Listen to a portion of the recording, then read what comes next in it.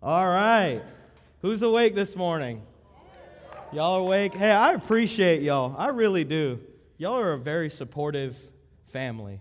Very supportive family. So before I get started on anything, I do want to say thank you, especially to the elders and to the staff. The staff, we all meet with Brandon every Monday, and he kind of sees how we're doing and everything. And so I want to give thanks to Brandon and Dave and Barry, who really love us and build us up, the staff. And I just thank you guys for this opportunity to make way to see what the Lord has. And I want to say thank you to the staff too, like Raul and Kathleen and Miss Ellen, and just everybody on staff. You guys are my favorite people for real. I love you guys, especially Raul. He's my. I get in trouble with Raul too much. Oh, help me, Jesus. I do also want to thank, my biggest supporter, my best friend, my wifey. She's the best. Literally, the Lord blinded her. When we got to the altar, we got married, and she woke up, and it was like, who this? So, I honestly got a good thing, and the Bible talks about, a man who finds a woman finds a good thing. And so the Lord, my wife, she's a treasure, and so thank you for encouraging me.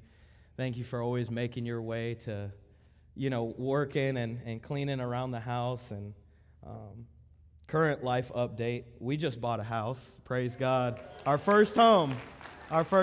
It's been really crazy, though. I just got to tell you, this is all during, I want you to imagine, this is all during Thanksgiving. We moved out on Thanksgiving. We moved out on Black Friday. And we also bought a home first of all, let me clarify this. I do believe the Lord provided this home for us, but we did buy a home that was smoked in for like 20 years. It was disgusting, but the Lord provided, and He's backed us up all this way. And so we bought this house. My wife got sick the week of Thanksgiving, and then I caught whatever she had the following week. So forgive me if I'm kind of coughing and clearing my throat. I'm kind of on the tail end of a cold, but that's kind of like our current life update in the middle of all the holidays and stuff. But two more people I want to thank. I want to thank everybody that came and helped clean. Alexis is shaking her head. Yes, she was our roommate. For all the people that came and cleaned and helped and sacrificed their time during the holidays to help us out. That was a real treasure. And so, and my last group of people I want to thank is the youth parents.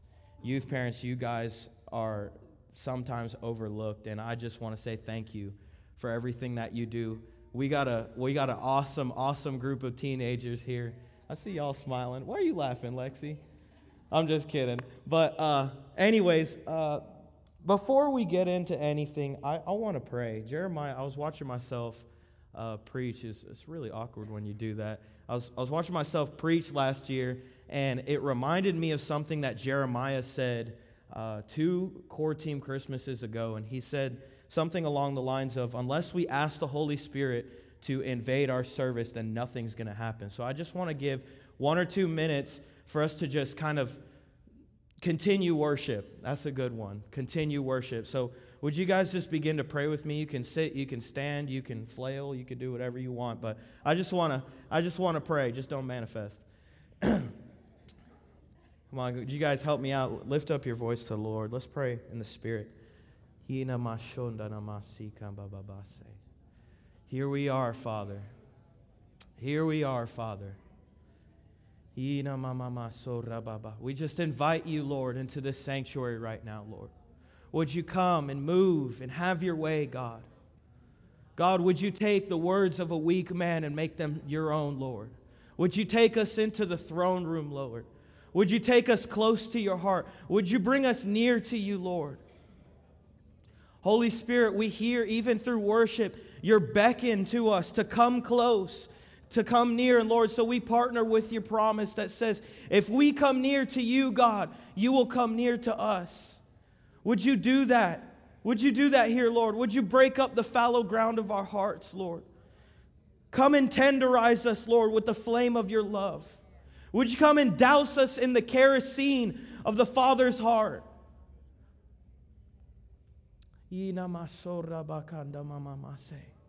Holy Spirit, would you have your way this morning? Have your way this morning and speak to us, Lord. We're listening. We are listening, Lord. In Jesus' name. In Jesus' name. So I want to share a little bit about my testimony. Let me go ahead and give you the title of my sermon. I was struggling this week, boy. I was struggling the past couple of weeks with all the house moving and the cold and stuff like that. Our elders, man, I'm telling you, our elders make it look so easy.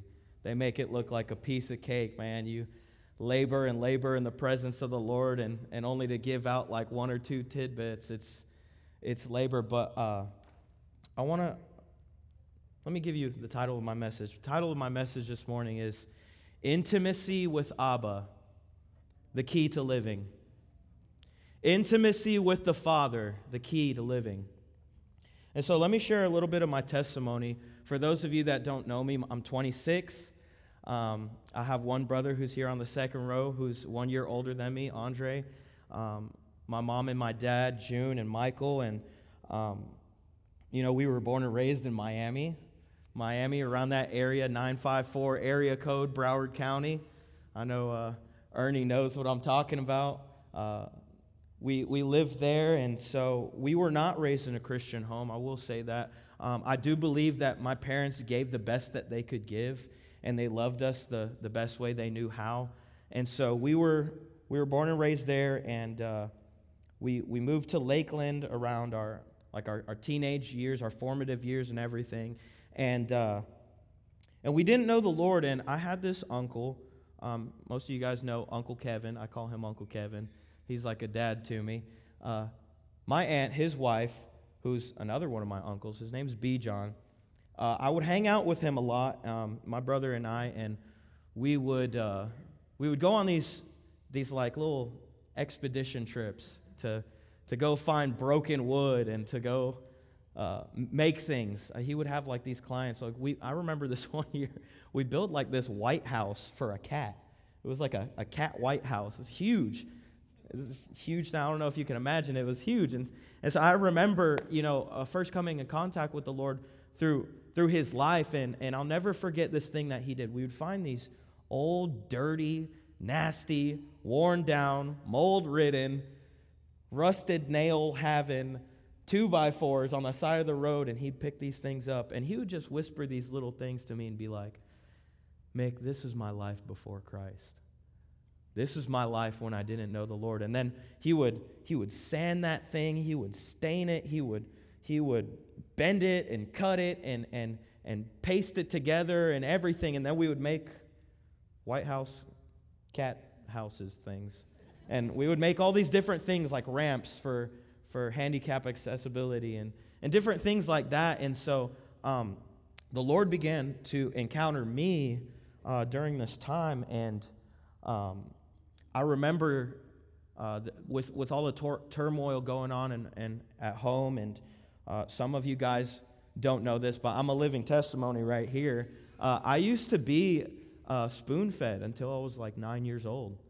My brother's laughing because it's really hard to remember, but I had like this condition that was induced by stress, and it would cause me to almost like have this like really, really, really bad heartburn. Like couldn't breathe. I had to go to the hospital, had to be put on meds, all kinds of things.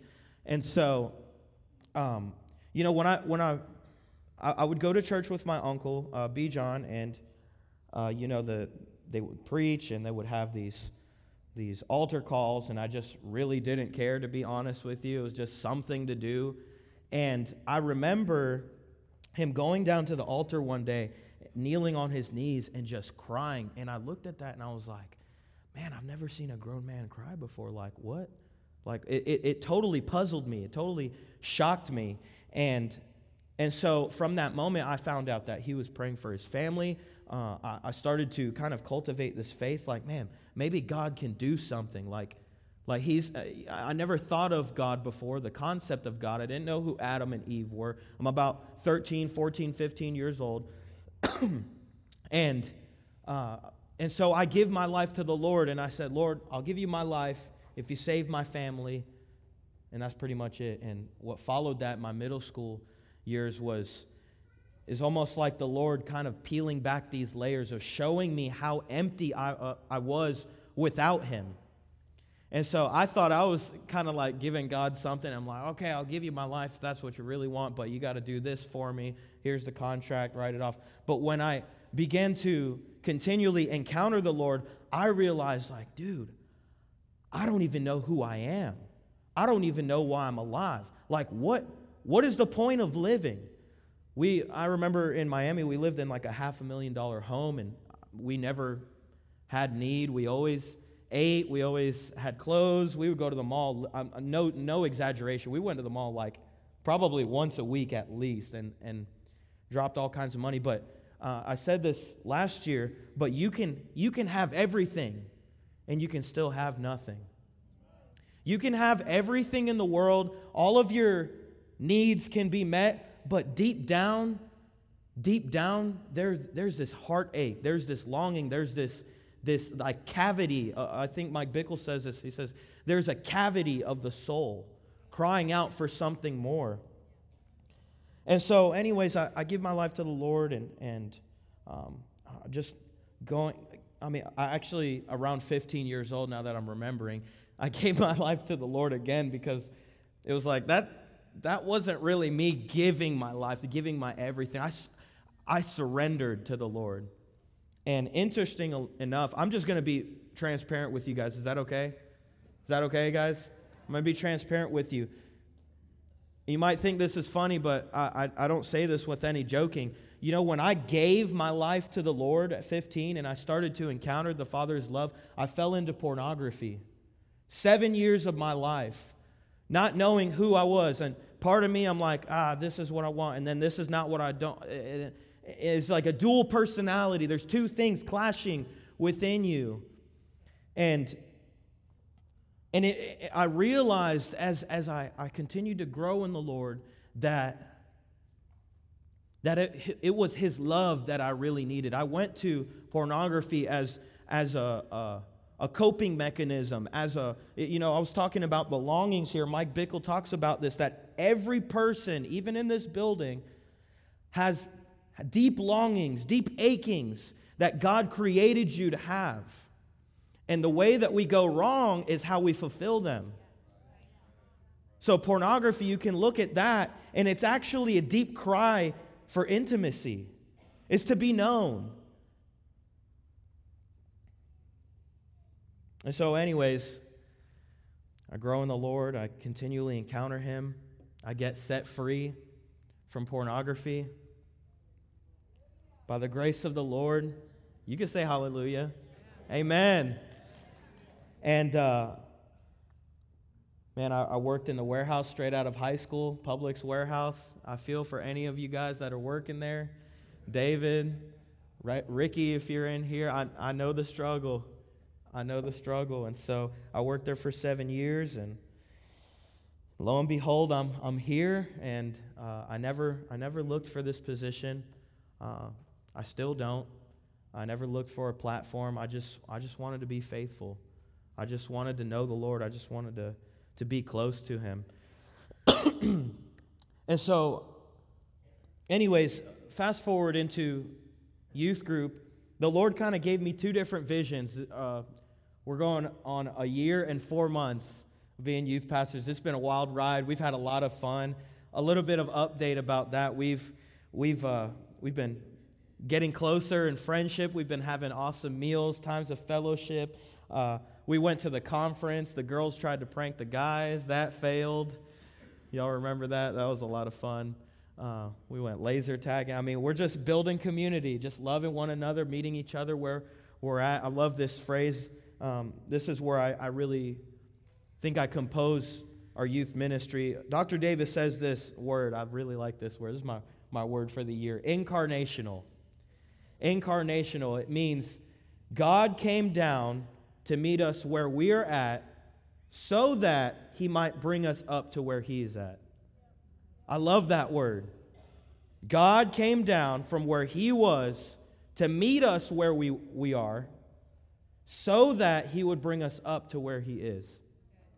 And so the Lord gave me these two things, these two visions for the youth group. Number one was kingdom family. Kingdom family. And then the second one is identity.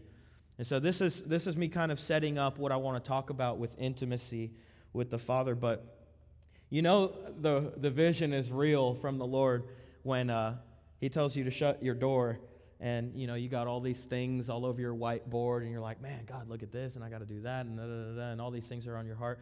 And I circle identity in the Father's heart. And the Lord said this to me. He said, you want to talk about identity? I'm coming to confront yours. You want to speak on identity? Then I'm going to deal with yours, your identity issues. And I said, oh, Lord, oh, Lord, help me. And so my hope this morning is that I can be an encouragement. This is the very last thing. Hear my heart. This is the very last thing I want to do.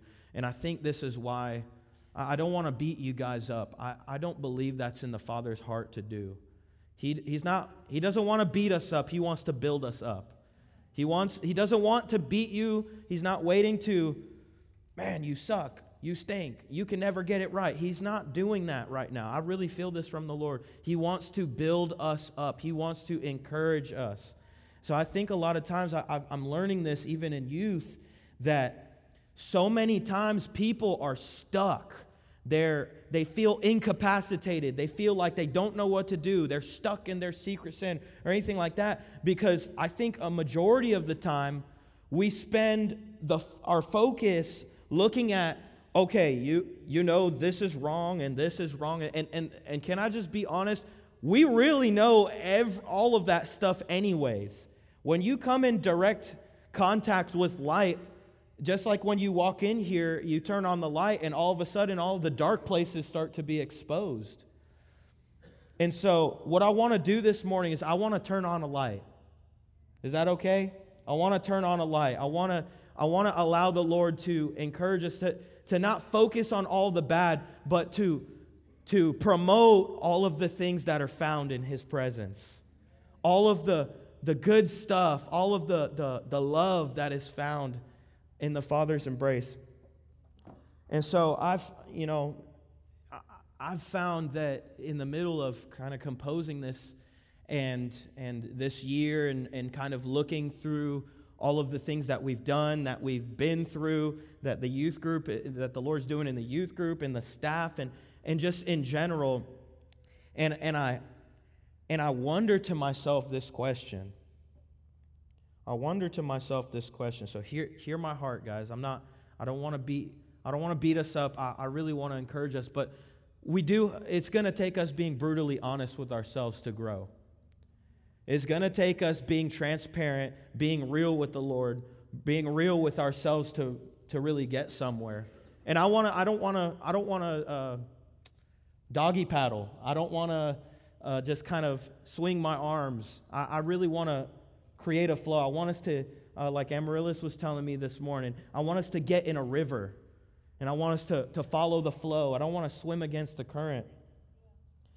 And so I've found this in the middle of moving, in the middle of being sick, just being real with you guys, that everything, even this year, all of my identity issues, all of the things to do, all of the duties, all of the expectations, all of the pressures, whether we put them on ourselves or people put them on us, they're all in contention with one thing: intimacy with the Father. And I wonder this to myself, like, when did loving Christ, when did being a Christian get so hard? Can anybody understand where I'm coming from? Are you feeling that? When did the struggle become, God, I got to find time in my schedule? Like, when did that become the focus? When did it get so hard? Why is it so hard? And why does it sometimes get harder when we're Christians for a longer amount of time? Why? I wonder that I'm looking, and I'm saying this to myself, I wonder like, Lord, what happened to the days that it was easy to love you? What happened to the days that it was when I came in contact with you, that first love? You guys know what I'm talking about? When it was like, oh God, you're so good. You're so good. There's nothing like you. I couldn't find this at a party. I couldn't find this at the end of a blunt. I couldn't find this when I was looking at pornography. You're so good. God, your love displaces all of my identity issues, all of my fears, all of my worries, all my anxieties, all of my, I got to do this, I got to do that. So I wonder, and I want us to ask ourselves this, what happened? What happened? When did we, this is not a slam, but when did we get caught up in all of the prophetic stuff and again, hear my heart. This is not a slam. Hear where I'm trying to go with this. When did we get so caught up in like, oh, that's the Lord, that's not the Lord, blah, blah, blah, blah, blah. Didn't Jesus simplify everything by saying this? Love the Lord your God with all of your heart, soul. Come on. He simplified it for us. And this is my heart, in the middle of a busy schedule, in the middle of a duty-driven, social media slamming, Trump is doing this, Russia's doing that, China's doing this, there's gluten allergies, and I mean, it's just all this garbage. All of this garbage. And it's like, now we've found ourselves, at least I have, in this contention of like, why is it like the world is moving so fast? And maybe if I just kind of like stop for a minute, maybe everything will stop moving and then I can kind of get my bearings, and it doesn't. Am I speaking to any parents? I don't have any kids yet, but I see the struggle. And I feel like this is the Lord's heart for us. Incarnational. The Lord wants us to bring us up where He's at. And He wants to do that by meeting us where we're at. But I just wonder to myself, I've been asking myself, I've been challenging myself, I've been examining deep things, saying, Lord, search me and know me. See if there be any wicked way in me. I wonder, when it was 100% and we didn't have to tell ourselves or jockey for position or anything like that to obey God, it was like, oh man, I get to obey the Lord. Man, this is such a joy. Can we be real? Like, what happened to that? Maybe we've never had that. Maybe you're in this room and you've never experienced that. Can I tell you, there is a real place like that. There is a real place where it's not, you look at your phone and you're like, oh man, it's that one person calling. I didn't have my quiet time at the right time today. I had to vacuum up all that stuff in the living room, and I guess I'll take this. Okay, here we go. Hello? Yeah.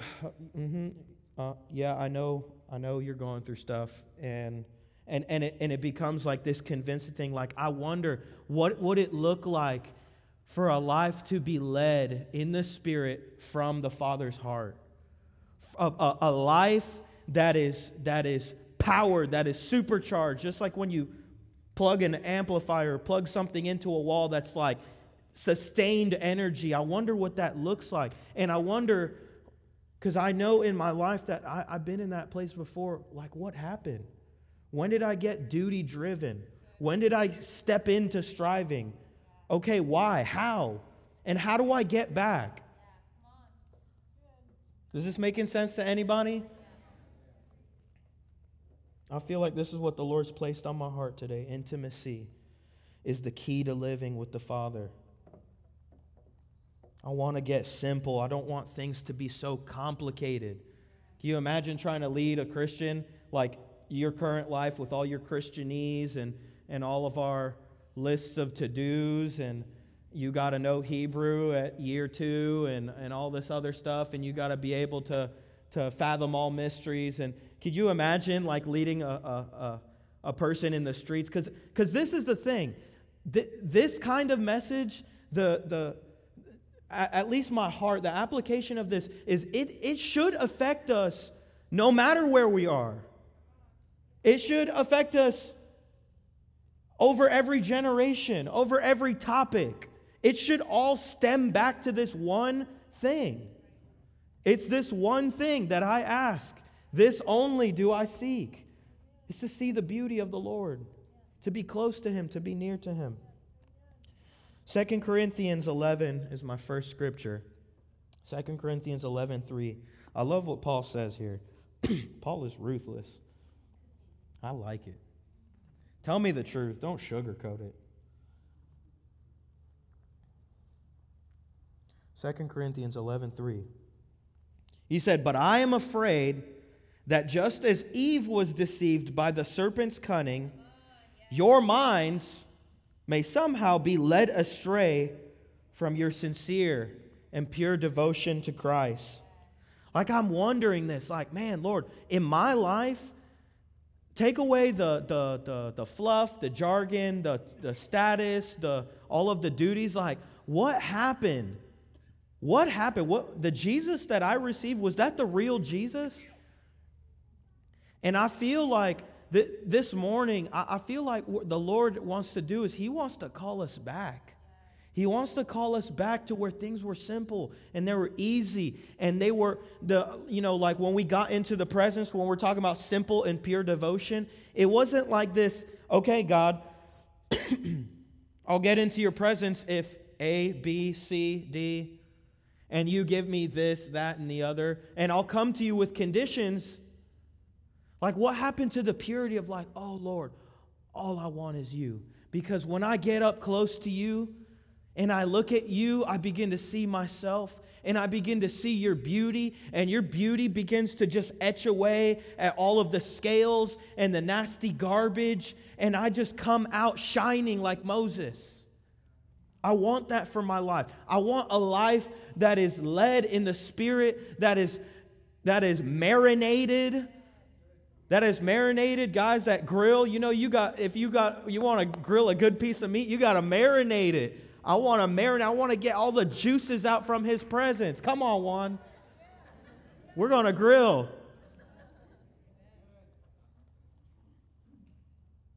Have we forgotten the deep love He has for us? Have we gotten distracted? Have maybe we forgotten that we deserved hell? Ephesians 2 talks about that we were children of wrath. But God, who is rich in mercy. But God, who is rich in mercy. You know what else I think Ephesians 2 says? Correct me if I'm wrong, but it also says, you who were once far away. You who were once far away have been brought near by the blood of Jesus Christ. I want that. I want to live in a reality that everything is I'm not working towards love. I'm working from love. I'm coming from a place of like the cross is in me. I'm loved. I know who I am. And it's from that place I can do everything.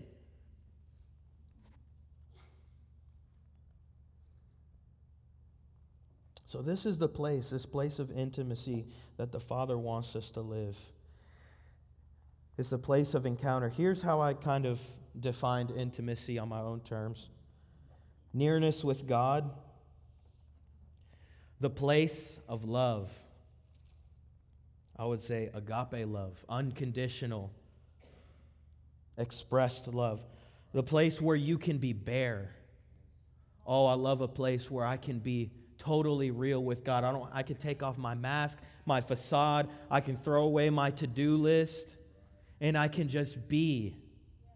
Todd White says, you're not a human doing, you are a human being.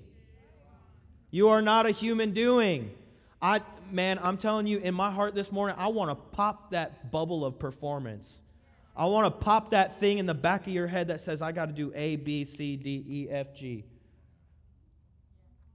Because the reality is when you get up close to love, you're going to do those things anyways. Am I talking good? I'm not trying to. Oh, man. I don't like talking on the mic. This stuff, whenever I do worship, for some reason, this comes second nature. But talking, I think the Lord's just stretching me and growing me. But Let's continue with intimacy, place of tenderness. It's a place of tenderness where you know that if you come broken and you're in pieces, the Lord knows how to handle you. He knows how to love you. He knows when to say things and when not to say things.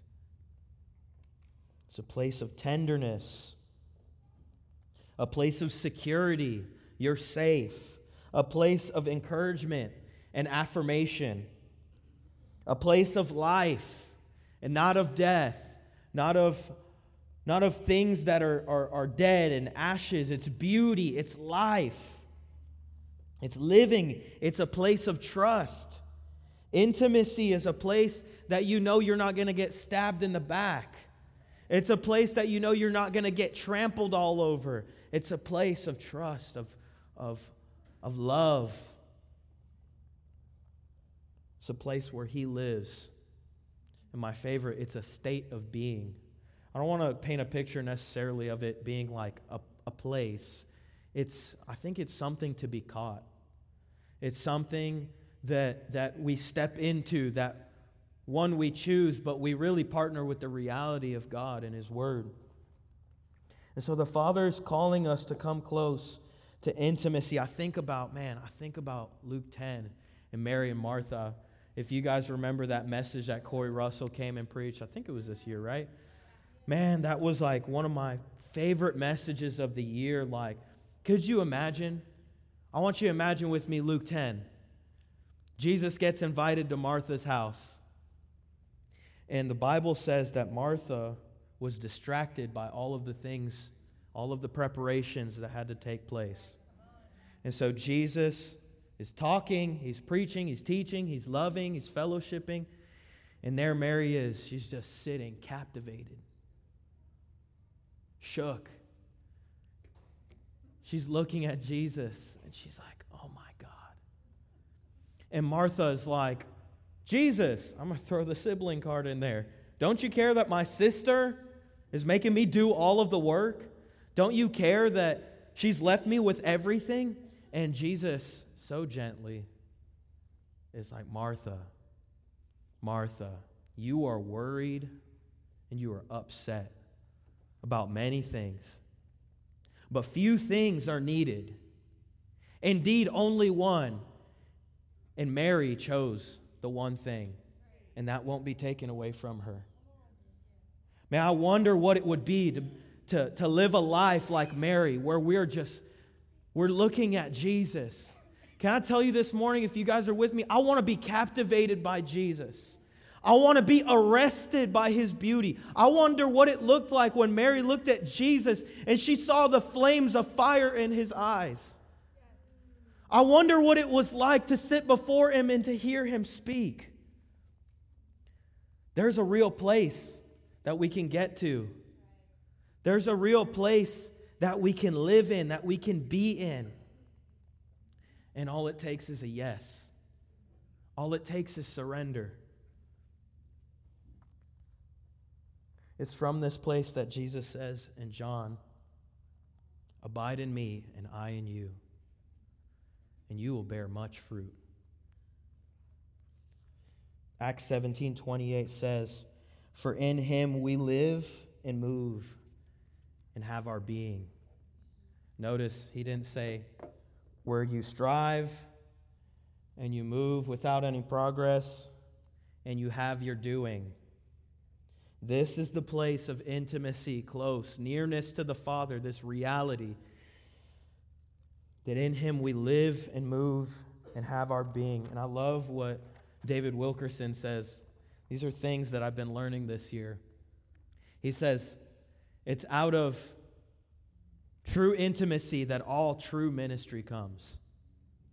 All true ministry, all things that really matter, all of the success, all of those things, they come from a place of nearness with God. And I want to create a culture, even in our youth group. I want to create a culture as the Lord's doing these things in my heart. I haven't arrived. As the Lord's doing these things in me, I want to create a culture in the youth where we are intimacy driven, where we are driven to the Father, where we're not, I think there's a time and place, but we're not sitting here 10 hours on the phone trying to sort out life issues. When you get in contact with the Father, He begins to sort all the garbage out. He begins to make our path straight. I think about Derek Kirkman. Derek, you've been a breath of fresh air, brother. I love you, man. I think about the prophetic word that he gave in talking about cutting all the fluff out. And the word for this house is that the core of who we are to be as heart of the Father is saying, God, all we want is you.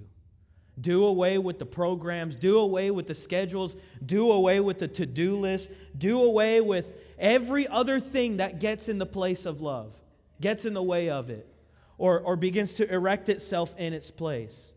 Whether that be me or personalities or programs or whatever it might be. And the Lord is after this thing, the simple, pure devotion. It's simple. It really is simple. I'm learning this. And so I want to, and let me say this too, I don't want to forget this point. I felt like the Lord was telling me this. Simple is the new big. Simple is the new big. Simple is the new big. You mean to tell me I don't have to join this group and buy this book? That's not a slam against Jeremiah. That's just a joke. But we joke around this stuff a lot. And you mean I don't have to do this and go through this 12-step program? And again, this is my heart. I just want to do away with all of that. Yes, we need organization. We need all that. But man, I'm telling you, as I look through my life, everything is connected to intimacy. I can't run away from it. We can't run away from it. We can't run away from how the Creator made His creation. We were wired this way. We were created this way. We were fashioned this way. And so the sooner we cut out all of the extra stuff, like John 15 says, He prunes all of the dead things so that we might bear more fruit. We can do that. The faster we can do that. And so I want to go ahead and give you guys 3 things, if you're writing this down. 3 things that I found, and I'm sure there's more, in direct connection with intimacy and nearness to the Father. 3 things. 3 things. Number 1, identity.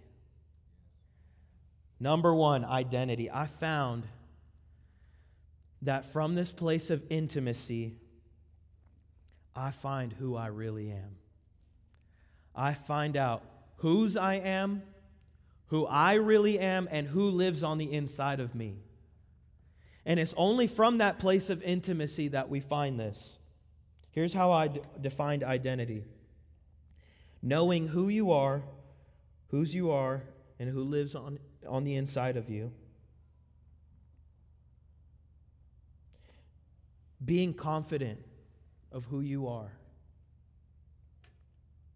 And I think about our generation. I look at our generation of youth and our teenagers and our young adults and all the media. And it's like, I'm telling you, there's this thing out there like trying to vie for our time with the Lord, because the enemy knows that if he can distract us with all of this garbage, all of the movies and the music and whatever, the Facebook arguments and all of the Instagram posts and all of the things you basically don't have.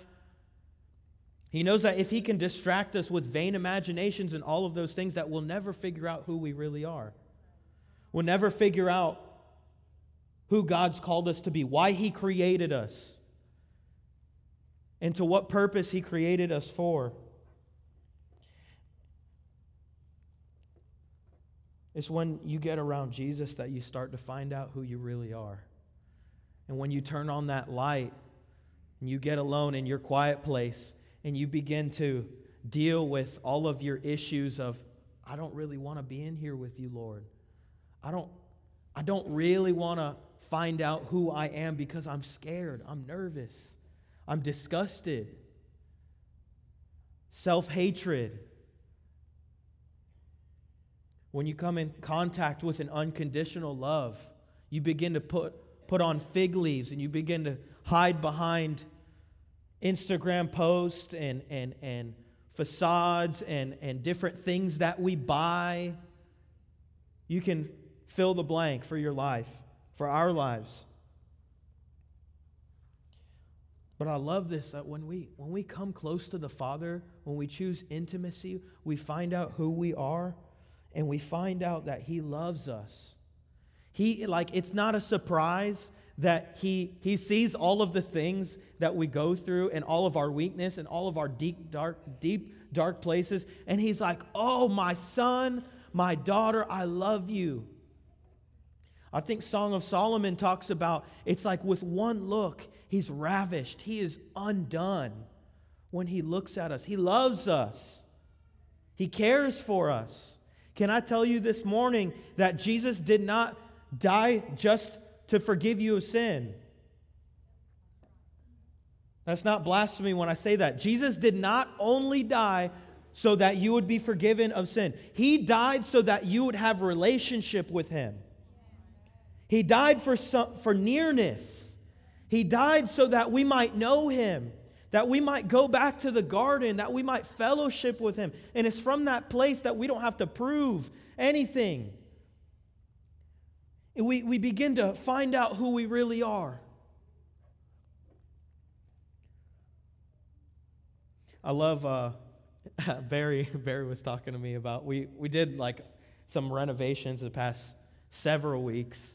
Boy, it's been I feel for anybody that does home renovation, Trey, Justin, I know Emery does some. Anybody that does home renovation, God bless you.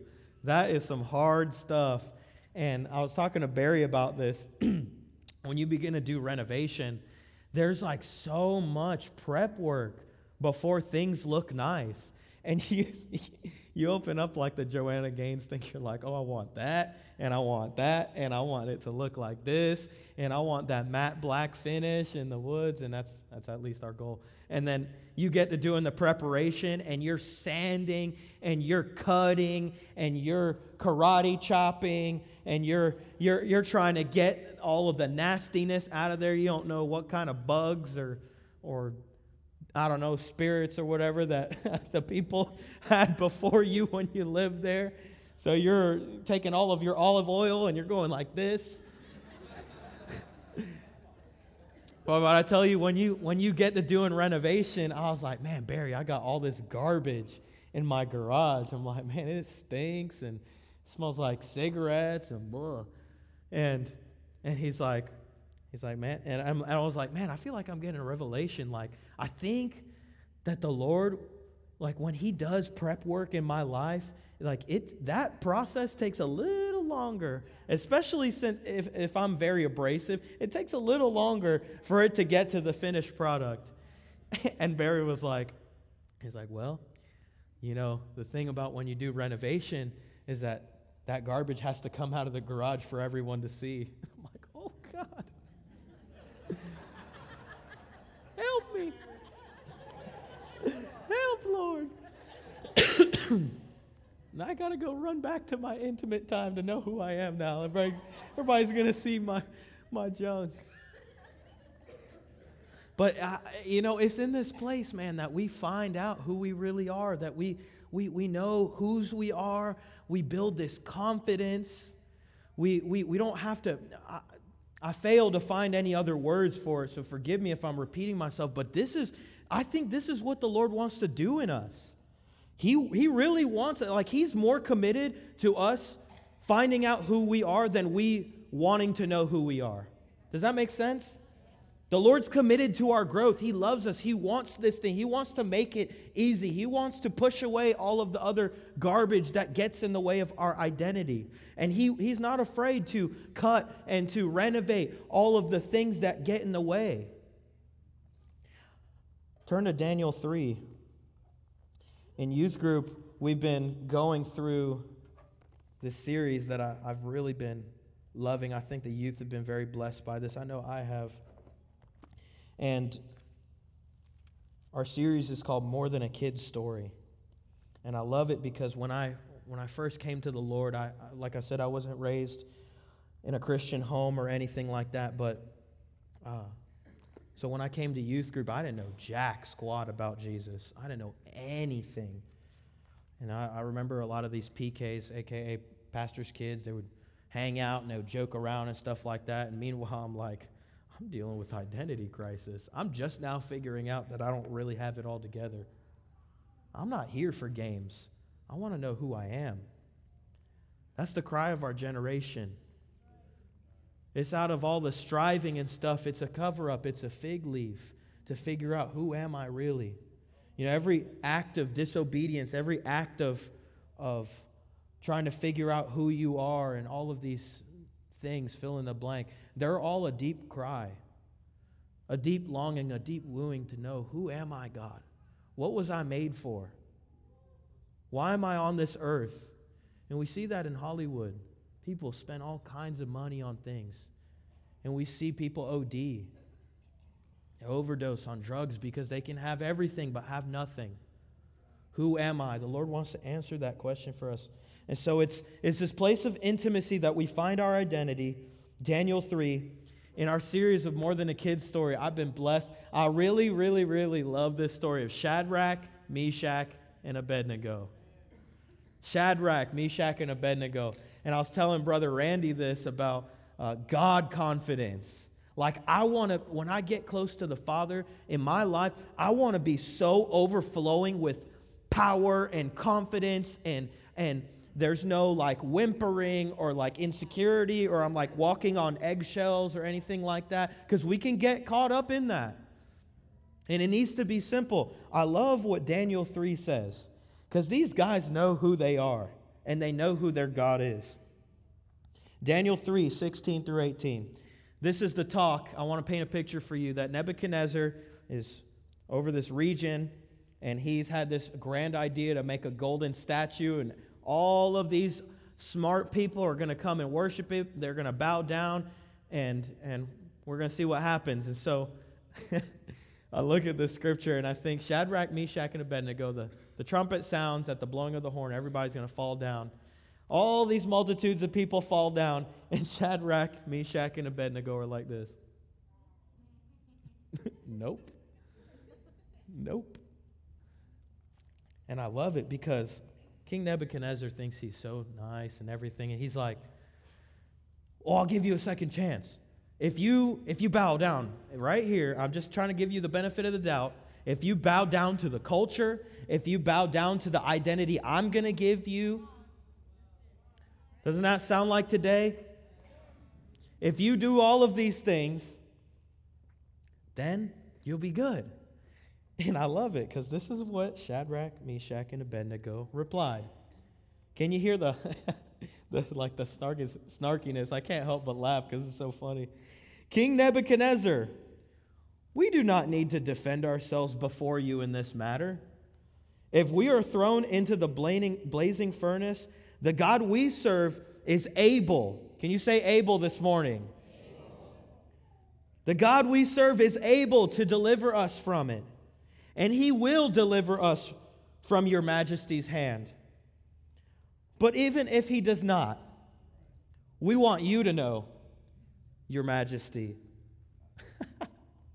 that we will not serve your lowercase g gods or worship the image of gold you have set up.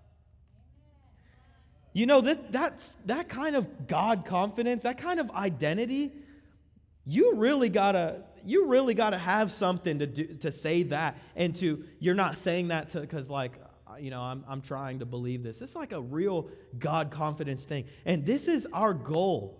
This is my goal with Christ. When I get close to Him, I want to be so full of this confidence that when the culture tells us to bow down, youth people, when your friends are telling you to give into this peer pressure and that thing, and you're only cool if you do this, you're only relevant when you say this, or have this personality, or you're only cool when you know which TikTok video you can spout off at the top of your head.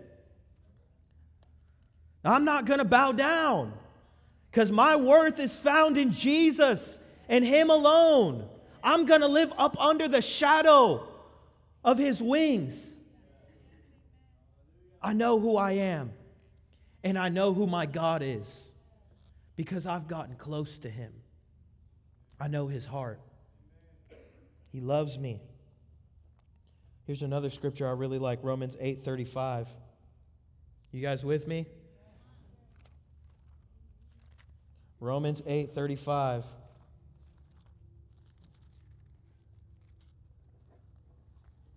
Holy Spirit, who shall separate us from the love of Christ?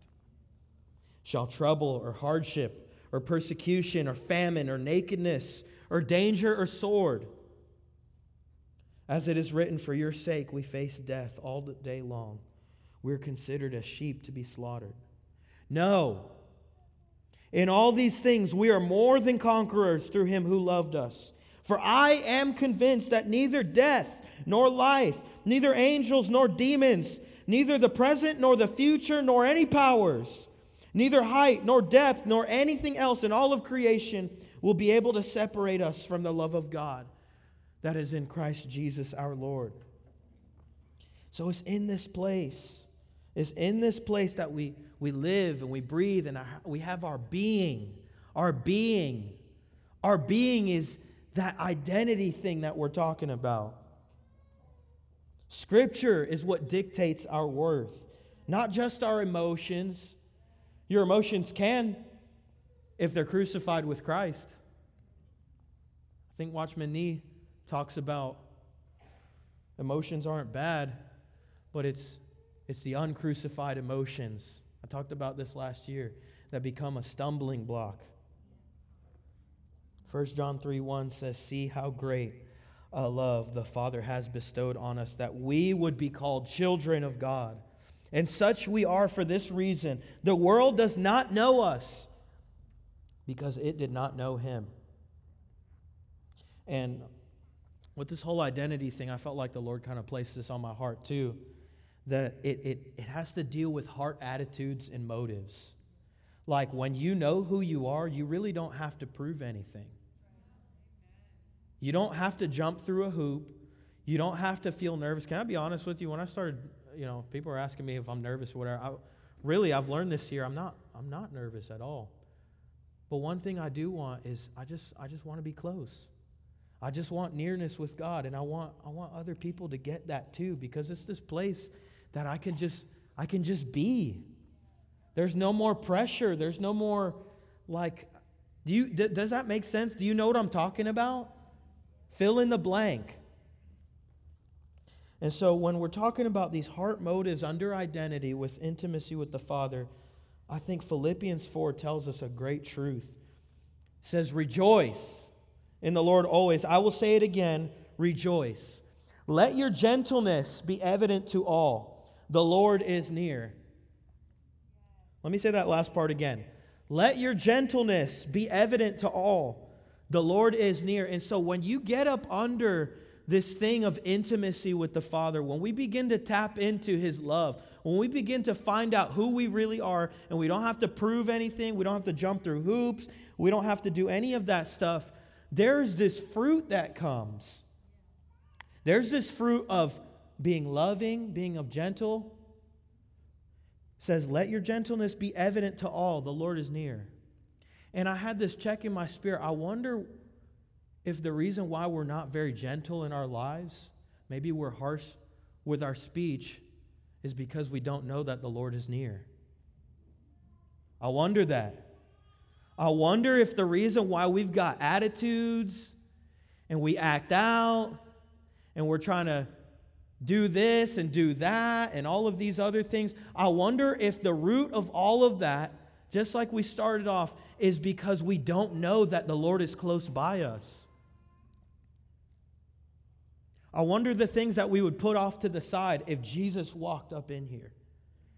And we would say, oh God, forgive me. Lord, let me come close to your heart. I know you love me and you want me. Would you deal with my junk? I don't want it to get in the way of that. I don't want it to get in the way. I don't want to be like Martha and get caught up in the busyness of life. Is there anybody busy in this room today? I don't want to get caught up in the busyness of life. And it's from this the Lord is near thing. It's from this place that we find out our being gentle, that the writer continues on and he says, do not be anxious about anything. Here's the key to peace, y'all. Do not be anxious about anything, but through prayer, petition, and thanksgiving, present your request to God, and He will give you the peace that passes all understanding, to guard your heart and your mind in Christ Jesus. So it's this place of being near that we get peace, that we know who we are, and we don't have to prove a thing. The flip side of having no intimate time with the Lord is a loss of identity.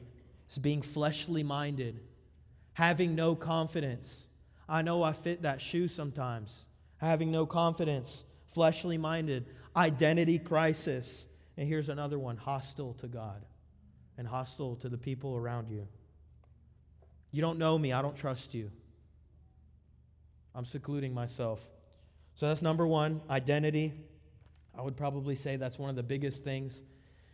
The reason with it being so long is because the Lord's been dealing with me. He's been dealing with my identity issues, and He's been teaching me how to trust Him.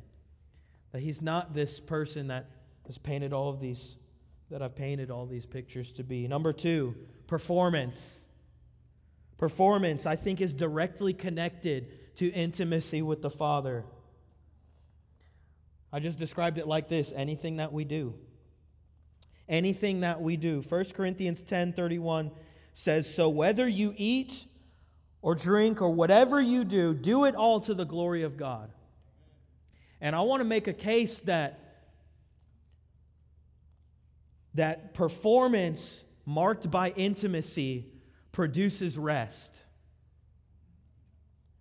Performance, the things that you do, the things that we all do, when they're marked by intimacy, we will be led in rest. This is another Brother Kirkman thing that I've been learning. You know, when you are in rest, you are spirit-led. But when you are in unrest, you are flesh-driven. Let me say that again. When you are in rest, you are spirit-led. It's almost like a pull. And then when you are flesh-driven, I got to do something. I got to go do this right now. The Lord told me I got to. Here, I'll pull another person. I don't think he's here. Nick Kim. He's been teaching me a little bit about rest. And he said that, in the commandments, there's do not this, don't do that, do that. But there's one thing that the Lord says remember, because we forget. Remember the Sabbath. How quickly we forget, because a life that is performance-based without intimacy is doing something, and I got to now prove my worth instead of come from a place of I guess, doing my worth. Does that make sense? Performance marked by intimacy is the place where we are at our peak performance. When you are marked by intimacy, you actually do better than when you will yourself to do something. For some reason, it's almost like this 1 + 1 synergy thing equals 3. All of a sudden, the Lord just begins to get behind you. And you're being led, and it's not hard. It's a joy to obey God, to perform, to do things. I know performance is probably not the best word, but it's everything that I do now. It's a joy because I know who I am, and I know who my God is, and I'm loved. I don't have to prove a thing. I don't have to prove a thing when I get close to Him. I don't have to do all of this extra stuff. I want to have a life that is governed by the rest of God, that I'm living in a place where it's not hard to obey Him, it's not hard to do things for Him, it's not a struggle for me to figure out. I remember when I worked in Publix in the warehouse, I worked there for 7 years. And anybody that works at Publix knows the hard hours. I remember working man, from like 6 days straight, it's a very weird schedule, 6 days straight, I would leave my house at 2:15 a.m., clock in at 3 a.m., and clock out around anywhere between 3 p.m. to 5 p.m. 6 days straight. Be off 1, work 2, then you'd be off like 4 days. Really, really weird stuff. But I remember like coming home and just being so tired and knowing like, man, Lord, I know my quiet time is kind of failing. I know that I haven't been doing everything that I have. I'm sorry. And then I'm confronted with this reality. It's like, man, God, I say there's part of me that really wants you, but if I were to be really brutally honest with myself, I don't really want you. I'd rather just kind of plop on my couch and just kind of just chill and relax. And I know there's a time and place for that. But I wonder if there is a place where we can be so at rest with God that when we get home from a long work week or some kind of hard thing, that we're like, oh my God, it is my joy. Like I get energized. Like I can't wait to get home and get in my word. Oh, I can't wait to meet Jesus. I get to meet with my Creator. He loves me. And all of a sudden, like all of the to-do lists and being overwhelmed by them, it's like nothing. And it gets lessened. So it's this place the place of intimacy that our performance is at its peak. It's at its greatest. It's at its strongest. And it's this place of rest that we want to be led, not driven in. Because what will happen when we don't have intimacy is we'll get into striving. We'll get caught up in our duty-based things. We'll wake up and first things first, we'll think, okay, I got to do this, I got to do that. Does anybody do that? I know I do. And it's this contention, and I'm telling you, like, I want to wage war against this performance thing. I want to wage war against this intimacy thing, this identity thing, this wrestle. Like, I want to get so close to the Father that all of that garbage just fades away. So number one, that I think is in direct connection to intimacy, identity. Number two is performance. For the sake of time, I'm going to kind of scoot along here. Number three, obedience. Obedience. So there's three things that honestly, and it's just three things. I'm sure there's more. But I can't help when I look at my life and as I'm growing and I see the people around me and the things that we really, behind every cry and tear and phone call and friendship and family gathering and facade and all that stuff, that we see all of these three things interwoven, like they can't be ripped from one another. Intimacy marked by identity, performance, and number three, obedience. Here's how I define obedience. Obedience, the only proper response to our Creator. Submission, humility, remaining in right standing with God. Is it not Jesus that in John 14 said, if you love me, you will obey my commands. If you love me, you will obey my commands. And so I've been, continually talking about kind of my journey in this wrestle and where I really feel like the Lord wants to take us as Heart of the Father, and even in our youth group, like there's this thing where we stop getting caught up with all of this other stuff.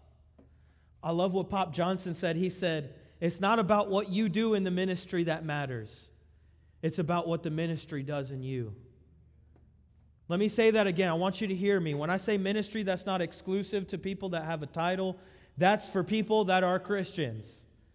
That's for people that have been given the Great Commandment and therefore the Great Commission. So everything that you do it as unto glory to the Lord. It's not about what you do in your life that matters, but it's what your life, it's what the ministry, it's what all of those things, what they're producing in you. What is it doing in your life? Is it causing you to go back to intimacy? Is it causing this thing with obedience again, with an unconditional, renewed yes or surrender? If you love me, you will obey my commands. I love what Jeremiah says. Jeremiah said, it's your level of encounter that will dictate your level of submission. It's your level of encounter. We have an encounter issue. It's your level of encounter, of intimacy, of knowing that the Lord is close, that you will submit, that you will obey. It's not out of duty. It's not out of action. It's not out of any of those things. It's about just being near. Because all of a sudden, when you get near to Him, you're like, oh, God, this is so worth it. I remember when I was working part-time at the warehouse my 7 years. This was on night shift. Actually, Corey was working with me. Boy, this is tough stuff, I'm telling you. Try to forget. No, I'm just kidding. And I remember feeling this love for my wife, well, my best friend.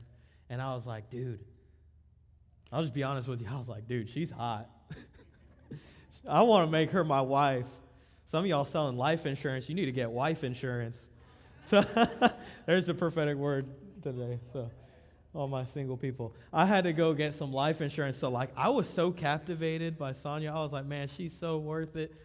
I said, God, I hate Publix. I hate working in this hot warehouse and working these crazy hours. During this time, I was on night shift. So imagine going in while the sun is coming down and then leaving work when the sun was coming up. You were like, oh, God, I despair of life, like Paul was saying. I was like, Paul, I feel you. I'm working at Publix. And so, I got, as I was getting closer and I started to understand, man, she's totally worth it. I better throw a ring on it before she runs away. And I said yes from going part-time to going full-time. I was like, God, I'll embrace more of this crushing, this thing that I hate, because it's worth it for the one that I love. And it's out of this place, man, that we get close to the Father, that we begin to obey, and it's our joy. It's not like, I gotta marry my wife. I gotta work real hard for that one. You know what I'm saying? And it was like, oh man, I love her. I want to be her. I want to make a life with her. She's the best. Is it not that when Samuel, the prophet Samuel, was talking to Saul, he said, obedience is better than sacrifice.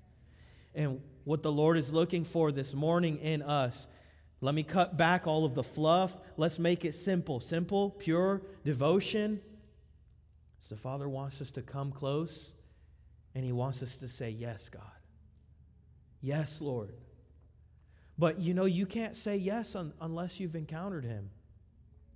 You can't say yes. You don't want to say yes. You want to continue to be driven. You don't want to be led. You want to continue to strive. Honestly, because why? It's your sin nature.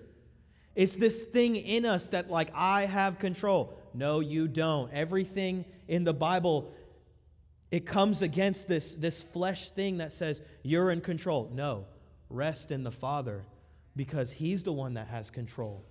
Obey Him because He loves you and He created you and He knows you. Before a word is on your tongue, He knows it completely. He has searched you and He knows you. Two scriptures that I've loved, and I'm finishing up here. Two scriptures that I have absolutely loved, that I've been sticking to. Actually, three. I'll spare you the other one I was thinking of, but John 15. John 15. Oh man, it's so good. The vine and the branches. If I abide in you and you in me, you will bear much fruit. But apart from me, you can do nothing.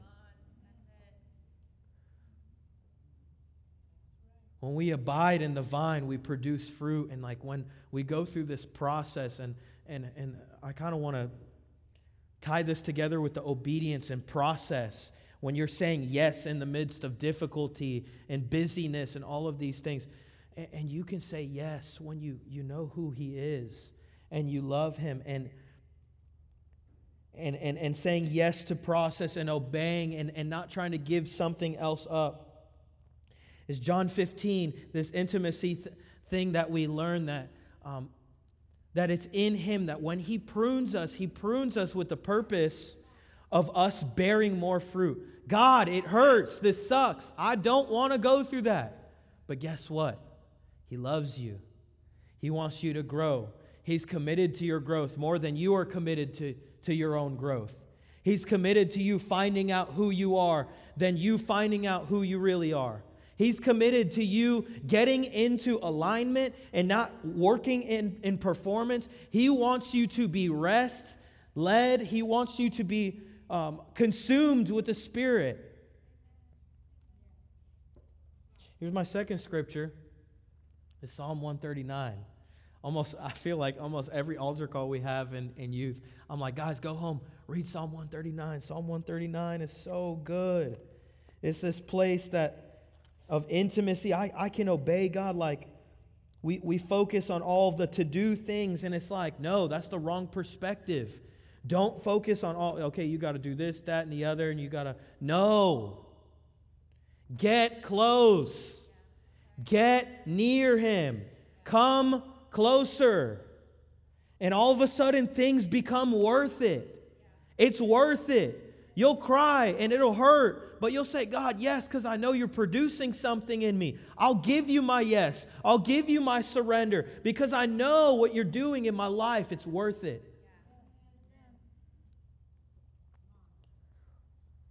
I look at, when we're talking about the more than a kid's story, I look at Abram and I look at David, and it's their history with God. It's this being near in proximity to the Lord that they're able to say yes. You look at Abram and he gets this promise, and it's all great and everything, and then he lies and he goes through all this trial. He tries to go through Hagar and Ishmael, and he's old. And Sarai is saying one thing to another, and then he encounters the Father again and again in the Sodom and Gomorrah thing, and all the while this promise. And God has given us these promises in our lives that He wants to assure us that they will come true if we come close to Him. He wants to encourage us today. And so I think about Abram, and he gets his promise. Isaac comes. He is the promise fulfilled. And then God says, I want you to go to the mountain and offer worship. But did you know that it's right before that scripture when they go with the two servants, and the servants are there at the base of the mountain, and Abraham says, stay here, just chill, and we're going to go up, offer worship to the Lord, but we'll be back. He said, we will be back. He was so confident that even if he had to sacrifice Isaac, he was so confident in the Father's love, the history that he built with God that sustained all of his yeses and his growing yeses to this one final moment, that he was able to say again, yes. And I'm confident that even if I do this, God's going to raise him from the dead. And if He doesn't raise him from the dead, then I won't have to sacrifice him. The Lord's going to provide. This God confidence thing. It's obedience that unlocks the manifestation of God's promises in your life. Let me say that again. It's our obedience. It's our yes. The Lord's not looking for all this extra stuff that we give Him. Obedience unlocks. It makes the promises of God real. It manifests them. It creates them. When we say our yes, when we give Him our surrender. I wrote this down too. Obedience is worship. Obedience is worship. My yes is something to the Lord. It's a sacrifice.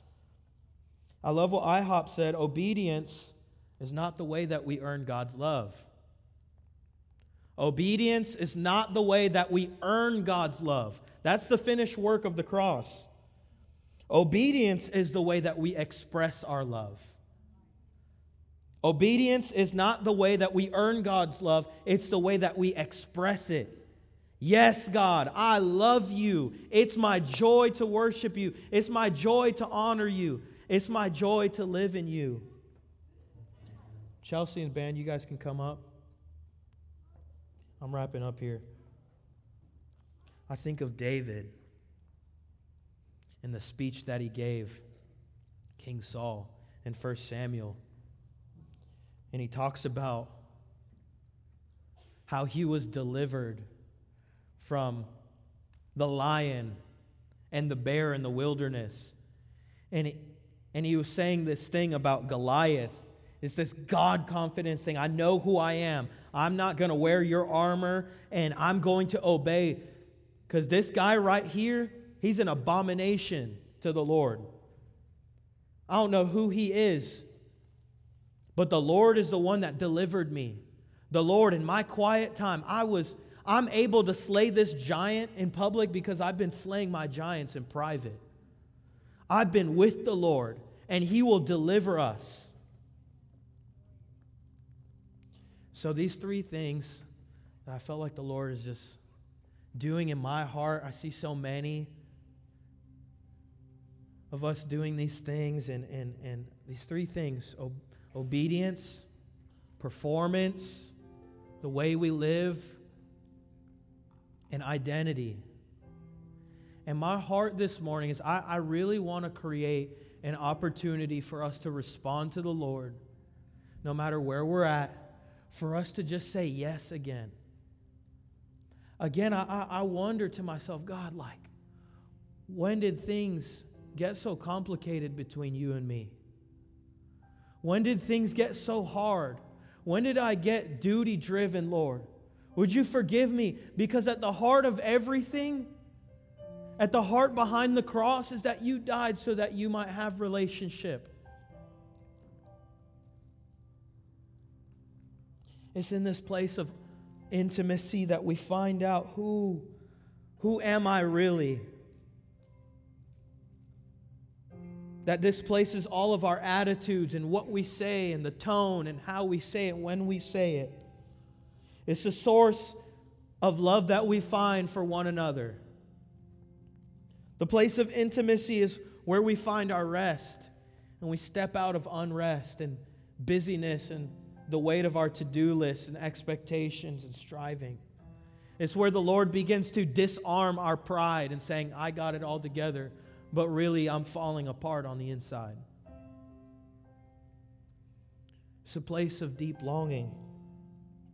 And so I really, in my heart, I want us to respond. I want to create an opportunity to cut out all of the fluff, all of the other things that get in the way, and for us to just say yes again. To make things simple. Maintaining this place of intimacy is going to require being transparent, prayer, fasting, and fellowship with the Lord. But I want to encourage you, you can restore, just like that place where Adam was walking with Jesus in the garden, where it was closeness, where it was nearness, where it was just him and me. And I was wrapped up in his love. All it takes is a yes. All it takes is surrender. All it takes is saying, God, I'm sorry. Would you please forgive me? It's not remorse. It's not feeling bad. It's not regret. But it's saying, God, can I be real? You are the answer. Can I tell you this morning, He is the answer. I've been learning this. I've been growing in this, and I haven't reached it yet. It's a lifelong journey. But I promise you, if you say yes today, you will set yourself up for success, for bearing fruit, for not straying from simple and pure devotion. So if that's you, if you feel like this message is for you, or if it's affected you in any way, I want you guys to come up front. I'm not going to count to 3. Go ahead and come and make your way up front. I'm going to answer my own altar call. This is for all of us to make the place of intimacy priority. Where it's a joy, where this is the only thing that we really, really, really want. God, it's not a huge movement or anything like that. It's your movement in me. If you want to pop that performance bubble today, I want you to come up front. If you feel like you're struggling with who you really are, I want you to come up front. The Lord's going to deliver you this morning. I even feel like from the Holy Spirit that the Lord's going to deliver some of you from pornography addiction. I don't know who it is, but I really believe there's one person in here today. The Lord sees you and He knows who you are. He wants you. He wants your weak yes.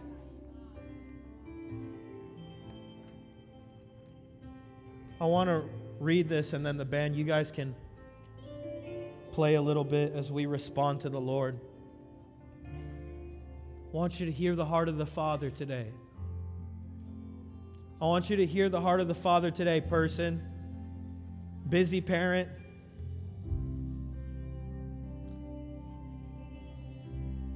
Psalm 139. You have searched me, Lord, and you know me. You know when I sit and when I rise. You perceive my thoughts from afar. You discern my going out and my lying down, and you are familiar with all of my ways. Before a word is on my tongue, you, Lord, know it completely. You hem me in behind and before, and you lay your hand upon me. Such knowledge is too wonderful for me, too lofty for me to attain. Where can I go from your spirit? Where can I flee from your presence, Lord? If I go up to the heavens, you're there. If I make my bed in the depths, you are there. And if I rise on the wings of the dawn, if I settle on the far side of the sea, even then your hand will guide me. Your right hand will hold me fast. If I say, surely the darkness will hide me, and the light become night around me, even the darkness will not be dark to you. The night will shine like the day, for darkness is as light to you. For you created my inmost being. You knit me together in my mother's womb. I feel like there's still some people here sitting. Guys, I just want to pop this thing. Please humble yourselves. We need the Lord. We need the Lord. I don't want to try and produce something that's not of the Lord, but I just feel this on my heart. I feel this on my heart. We don't really know who we are. We don't really know why we do things in life. That's the $1 million question. Why are you alive? Why do you do what you do? Why do you have meaning? Why do you have purpose? Can I tell you, it's in Father's embrace. It's in His presence. It's in His love that we find out all of these things. And He begins to displace all of the things that get in the way.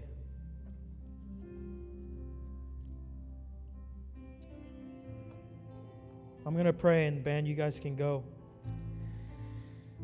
Father, we just say, here we are, Lord, where we're at. Let us give you our weak yes, Lord. We surrender to you again, Lord.